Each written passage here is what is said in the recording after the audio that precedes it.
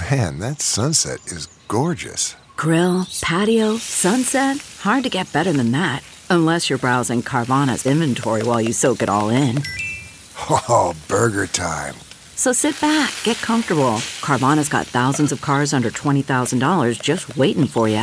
I could stay here forever. Carvana, where car buying meets comfort meets convenience. Download the app or visit Carvana.com today.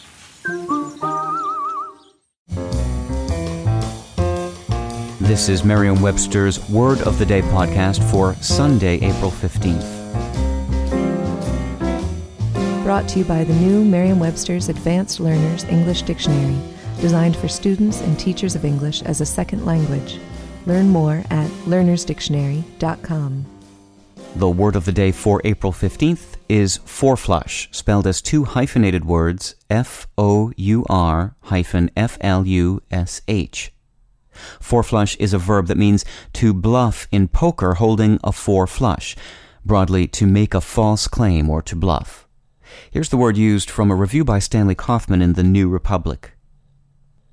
Royal is a not quite legal lawyer, fourflushing his way around New York, long separated from his wife and 3 children. The term fourflush comes to us from stud poker. In that game, a player is dealt 1 card face down and 4 cards face up, with betting taking place each time a face-up card is dealt. A 4-card flush, that is, all 4 cards of the same suit, is worthless in poker. It takes 5 cards to make a flush. A player who has 4 cards of the same suit showing is in a good position to bluff. Pretending to hold a flush with 4 cards showing, fourflushing, came to be a skill among gamblers, one so common that the term spread to everyday use to describe the actions of one who makes false or dishonest claims. With your word of the day, I'm Peter Sokolowski. Visit the all-new learnersdictionary.com, the ultimate online home for teachers and learners of English.